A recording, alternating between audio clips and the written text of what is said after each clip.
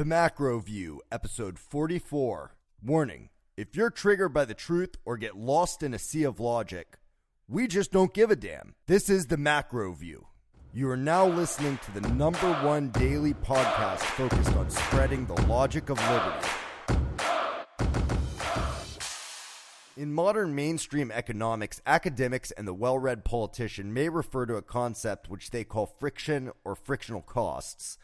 In doing so, what they're typically referring to is the cost of living for the unemployed that is seeking a job. Examples they may cite as frictional costs include the cost of traveling around the city or town in an effort to find employment, moving from one city to another for better opportunities and or at a lower cost of living, and general living expenses that we would refer to as bills. What they often fail to be honest with themselves about is that much of these so-called frictional costs are caused by government hampering the market with rules and regulations, with wage laws, and with distortive capital guarantees and more. In the unhampered market economy, unemployment is always voluntary for the generally decent person without a long rap sheet of physical violence or property crimes. As Mises put it in his renowned treatise, Human Action, quote, "A job seeker who does not want to wait will always get a job in the unhampered market economy, in which there is always unused capacity of natural resources and very often also unused capacity of produced factors of production. It is only necessary for him either to reduce the amount of pay he is asking for or to alter his occupation or place of work," unquote. In the unhampered market economy, there's always employment to be found. The hampered market economy is another story, where occupational licensing, training requirements, payroll tax burdens, minimum wages, labor regulations, and anti-discrimination laws that make it easy to file suit against an employer for terminating employment, these so-called frictional costs may come into existence. There's no doubt that in the modern U.S. economy, one may have a very difficult time finding employment. They may even find themselves long-term or permanently unemployed. The effects of regulation, taxes, and other state-caused market distortions in prices can certainly increase the cost of living to a point that doing so without a continual cash flow can become extremely difficult even for short periods of time. In regards to having to move to find new opportunities, as we discussed in episode 43, the cost of transportation has been reduced to a fraction of what it once was, and yet even when you had to ride on a horse or walk from town to town, people found a way, and the world was far more dangerous back then.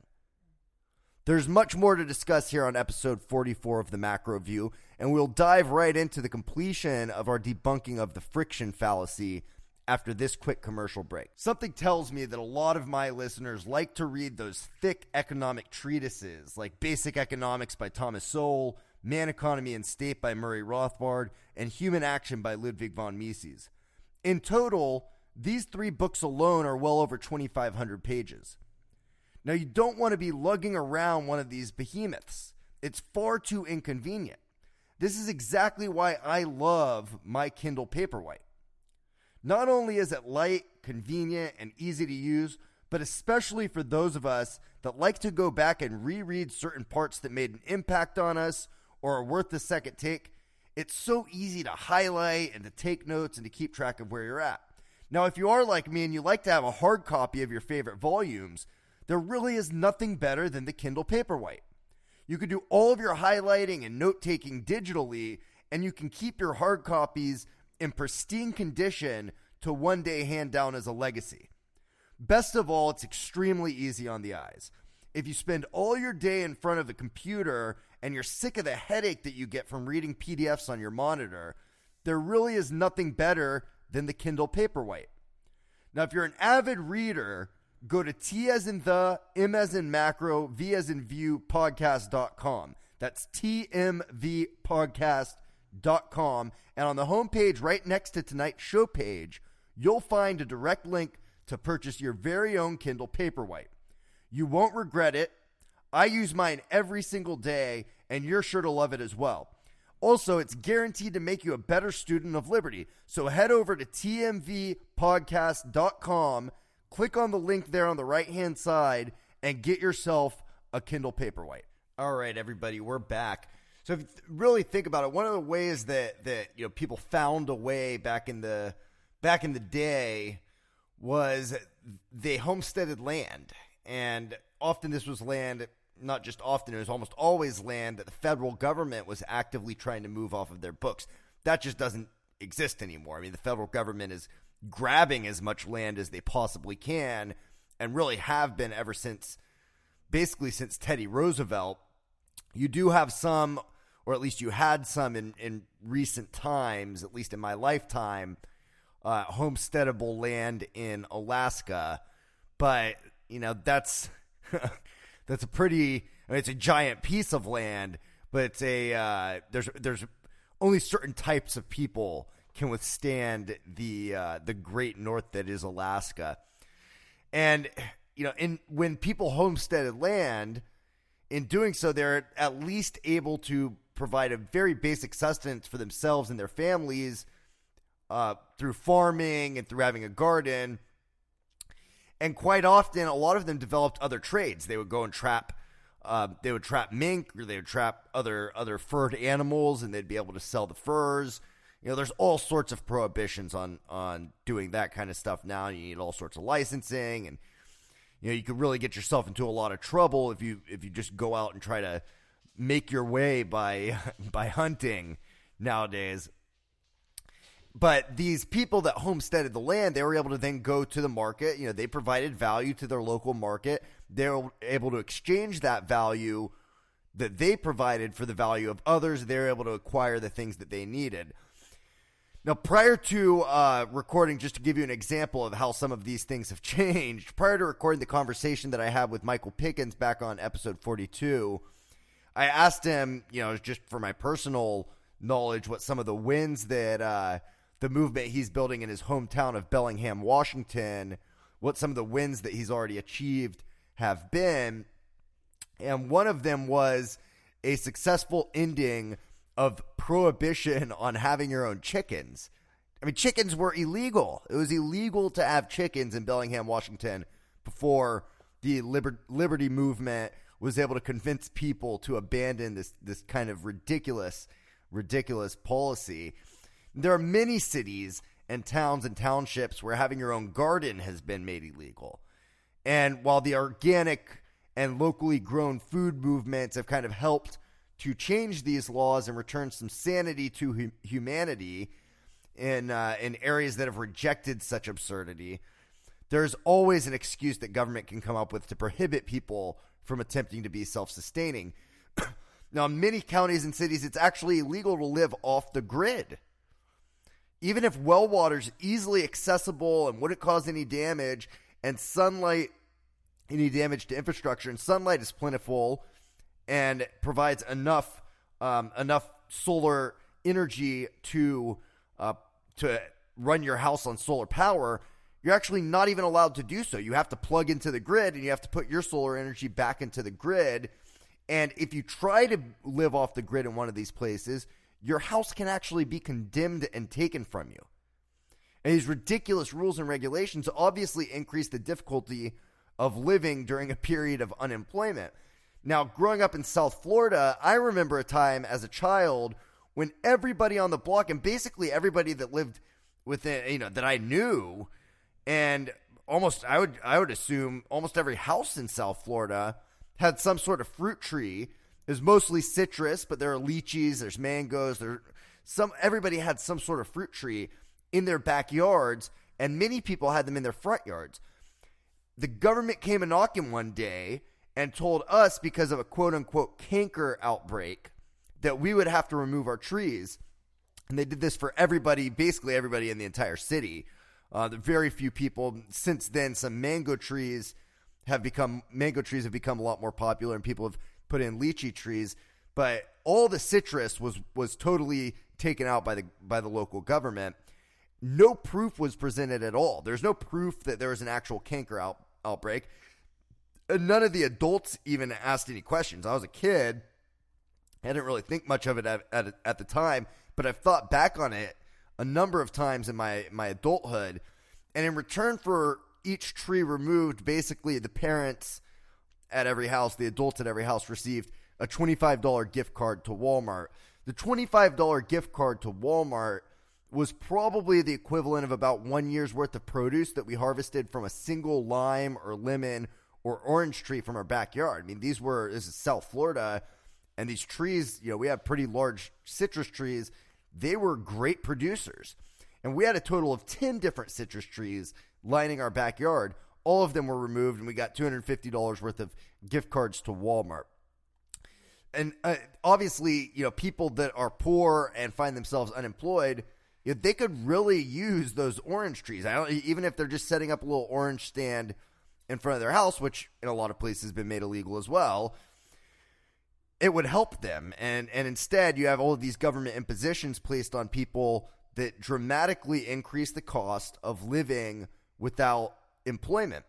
Now, another major imposition of frictional costs are zoning laws. In many cities around the country, it's actually illegal to run a retail or service business out of your home. Now, typically, these rules and regulations are imposed hyper-locally, and they typically come with the excuse of, people not wanting traffic on their block going to some house that's running some sort of retail shop or a service out of their home. But they're nonetheless absurd, and they make it all the more difficult for a poor person to try to scrape by in between jobs. When European immigrants first began coming here, and for many, many decades later, starting their own small business was one of the best ways for them to survive, and many did, and many succeeded. There are businesses all over New York City and Chicago that were started by an immigrant that arrived with little to no money in their pocket, maybe worked some odd jobs here and there, and very cheaply and easily, often out of their home or out of a first floor retail space beneath their home, were able to start their own business. And many of these businesses you'll see in Chicago and New York City, they're 70, 80 years old and are run by third and sometimes fourth generations of the same family. Good luck doing that today. I mean, between local and state and federal ordinances and licensing requirements, between OSHA regulations, between minimum wage laws, and just so much more, it's prohibitively expensive for somebody to start their own business in most industries. Now, there is still the internet, and there are plenty of opportunities to be had on the internet, but it's also highly competitive on the internet. And for the person that's in need of immediate income, many of the online options aren't really options at all. If they need immediate income, it's something that they really have to build into over time. But there are many, many more ways, if you could imagine that there are any more ways. There are. I mean, there's many more ways that government directly imposes unreasonable costs on society, and the costs that most negatively impact those that are both poor and find themselves in between jobs or one or the other. Now, we're going to finish up discussing what some of them are right after we get back from this quick commercial break. So I do realize that not everyone has the time to read every book that they want to, and that's fine. But I bet those same people that don't have a lot of time to read spend a lot of time in their car commuting back and forth from work or from school. There's another phenomenal Amazon product for those of you that are thinking, yep, that's me, right about now. It's Audible. Now, I'm sure some of you already know about Audible. It's the audiobook app that turns reading into listening. It's great. And while I'm an avid reader, there are far too many days on my drive from downtown Los Angeles to Santa Monica and back where I'm all caught up on my favorite podcasts, and AM radio is just far too frustrating when you can't call in and read the host the riot act for being a horrible neocon or a regressive leftist. That's what Audible is for. For a limited time, if you download the app on your desktop or mobile phone from our website, tmvpodcast.com, Amazon is offering new Audible users 2 free audiobooks. Now, personally, I suggest you make good use of those 2 free books. Get yourself one of those backbreakers that you've been meaning to read but just haven't had the time or the will to open it up. Go to tmvpodcast.com, and right there on the right-hand side, you'll find a link to this exclusive offer. Don't miss out, folks. Head over to tmvpodcast.com, click on the Audible banner, and get your 2 free audiobooks today. All right, we're back. So far up to this point, we've really been discussing frictional costs, but there are also non-financial frictions that mainstream academic economists like to cite as market failures and reasons for intervention that are no less fallacious than the frictional costs. Now, among them is time and schedule difficulties. Often this is cited as both a friction in finding a job while unemployed and a friction, and as a market friction in trying to find a new job that pays better when already employed. And frankly, this is just such baloney. I mean, it's hard to reconcile the thoughts of mainstream economists with reality sometimes. I mean, seriously, this is just called bad time management or laziness. If your excuse for not finding a new job or not being able to find a job when unemployed is scheduling conflicts or a lack of time, then you just simply don't want a new job, or you don't want a new job enough to take the time and the care to actually go out and apply. I mean, really? Such is life. It takes time to do things. Learn to manage your time better.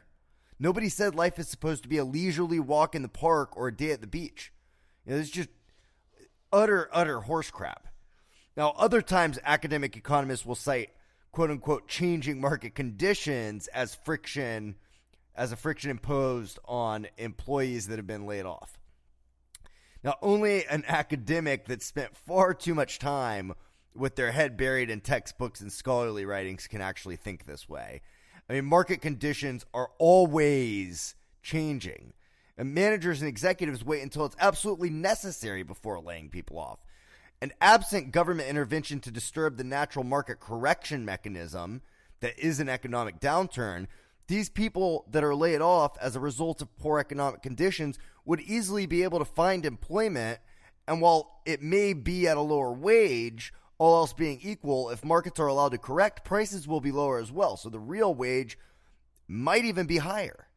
And in fact, prices fall first. Prices falling is typically the catalyst for layoffs. These layoffs signify that the human resources that are now being let go were being misallocated. The entrepreneurs that hired them when prices were higher misjudged their most valued use to society. If prices fall and wages need to fall as well, so long as they're allowed to, everybody will be able to find employment, and they'll be able to do so fast enough that no crisis would ensue. Now, before we wrap this episode up, there are a few more frictional costs that need to be discussed, one that is quite obviously a government-imposed one, and that is the virtual elimination of border housing due to zoning ordinances. Now, don't get me wrong, surely there are places that still exist where people can live 4 to a room and they can do so affordably. Even in dire circumstances, they'll be able to get by. But try doing this in a major city nowadays. While every locality is a little bit different, almost all cities have restrictions on the number of occupants that can occupy a single dwelling.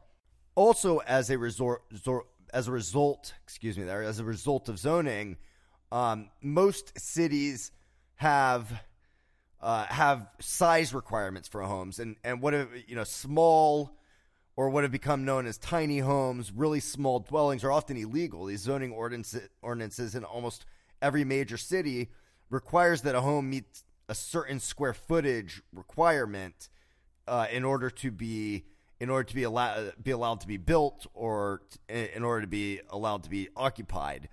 And as a result, housing is much less affordable than it otherwise would be. And because of the government's imposition, poor people and people that find themselves out of work have a much tougher time making rent payments. And further, they have a really tough time saving in case they find themselves out of work one day. Now, the last and one of the more ridiculous claims made by those that use the friction argument is that in the event of somebody working in an industry that is becoming obsolete or being rapidly offshored, retraining can be very expensive. I mean, the only reason why training is so damn expensive is A, there's a minimum wage of which is far too high to pay somebody that's simply training, or at least far too high to pay somebody that's simply training for most jobs. And B, because the government has totally distorted the education and training market. Between government-guaranteed student loans and government-funded higher education institutions being required to offer coursework for which jobs that require such training are not in high enough demand to be feasibly offered by a market institution, the cost of formal training and education is extremely expensive, and that's because of government. And all of these fallacious claims are claims that would not exist if not for government's existing interventions in the market. Yet these are claims that have led up to unemployment benefits and, more broadly, the welfare state. Now, I will be doing an episode coming up soon on the welfare state more broadly. Tonight, I don't really have enough time to get into it enough and in enough detail to really make a valuable case as to why welfare shouldn't exist at all. But regarding unemployment benefits, much like Social Security, while called insurance, quote unquote, there's nothing about them that acts as insurance.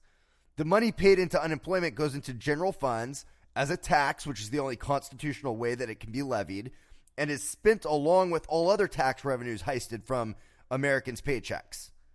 And above and beyond what is actually levied is often spent as well, given that the federal government runs massive budget deficits. Now, a real and market-driven unemployment insurance program could exist. And it'd probably be wise to buy and would be in demand. It'd be a good industry. And it'd be wise to buy, especially if you work in an industry that's prone to layoffs during economic downturns, or if you have a job that you feel is not very secure in the long term. So there's definitely a legitimate reason to have a market for unemployment insurance. The government just shouldn't be running it. It probably wouldn't cost that much. And there would also be a legitimate economic incentive for the unemployment insurance company to help you find some job at some wage, and possibly even to provide some of the cost, if not all of the cost, of retraining and getting you back into a job that is not obsolete and where you can earn a healthy living and be able to continue to pay into the unemployment insurance company in case it were to happen again. Now, there may be, in such a landscape, there may be a variety of models, and the premiums for different models may vary quite greatly, but there's absolutely no reason why the government should be offering unemployment benefits. In the hands of the government, unemployment benefits have been a tremendous disincentive to seek employment, and at every chance, especially near election years, the benefits have their expiration periods extended. And just look back at the 2008 crisis. Unemployment benefits were extended multiple times. When they finally stopped being extended, unemployment rates dropped significantly, and more importantly, employment rates went up, because unemployment can be a very flawed statistic to look at, given that it measures people that are on unemployment. But actual employment rates, the number of people that actually obtained employment, went up. Now, admittedly, some of the new employment was underemployment or was at a lower wage, but such is life. And even then, the massive number of people that find themselves underemployed currently can almost directly be attributed to the 29-hour work week, an absolutely ridiculous hours quota that has been so infamously criticized under the Obamacare era, which is an era that is likely to end here pretty soon and hopefully does. So I do want to leave everybody with this final quote from Mises' Human Action. Quote, "Catalactic or voluntary unemployment must not be confused with institutional unemployment. Institutional unemployment is not the outcome of the decisions of the individual job seekers. It is the effect of interference with the market phenomena intent upon enforcing by coercion and compulsion wage rates higher than those the unhampered market would have determined. The treatment of institutional unemployment belongs to the analysis of the problems of interventionism." Well, everyone, that's it for tonight. I hope you enjoyed the show. Now, don't forget, if you're not already listening to tonight's show from the show page, go and visit the show page, listen to tonight's show from the show page, or at least check it out if you've already gotten all the way through it. You're watching it on YouTube or SoundCloud or Google Play or iTunes or wherever else you happen to be listening to it. We distribute on Podbean. There's, on Liberated Syndication. There's tons of different outlets where you could possibly be listening to this from. Now, if you are listening to it from tonight's show page, stay there. If you're not, go and check it out, because I always post resources. I'm going to post an article from Mises.org that actually is an excerpt from chapter 20 of Human Action. And also, while you're on the show page, you can check out tonight's sponsors. Right there on the right-hand side, you'll have links to where you can go and get yourself a Kindle Paperwhite, or you can download Audible, or both. And when you download Audible, you'll get those 2 free ebooks. Now, while you're on the show page, don't forget to follow us on Facebook and on Twitter. You can find links to both down at the bottom of the show page. You'll be able to find it really easily, and then you can like our page on Facebook, and you can follow us on Twitter. And while you're there, don't forget to sign up for our email list. That way you're notified when new episodes of the MacroView drop. And most importantly, do not forget to share the MacroView with your friends and your family and your social networks and wherever else you possibly can and wherever else it's appropriate, so that you can help me to spread the logic of liberty. That's all for tonight, folks. Hope you enjoyed it. Take care.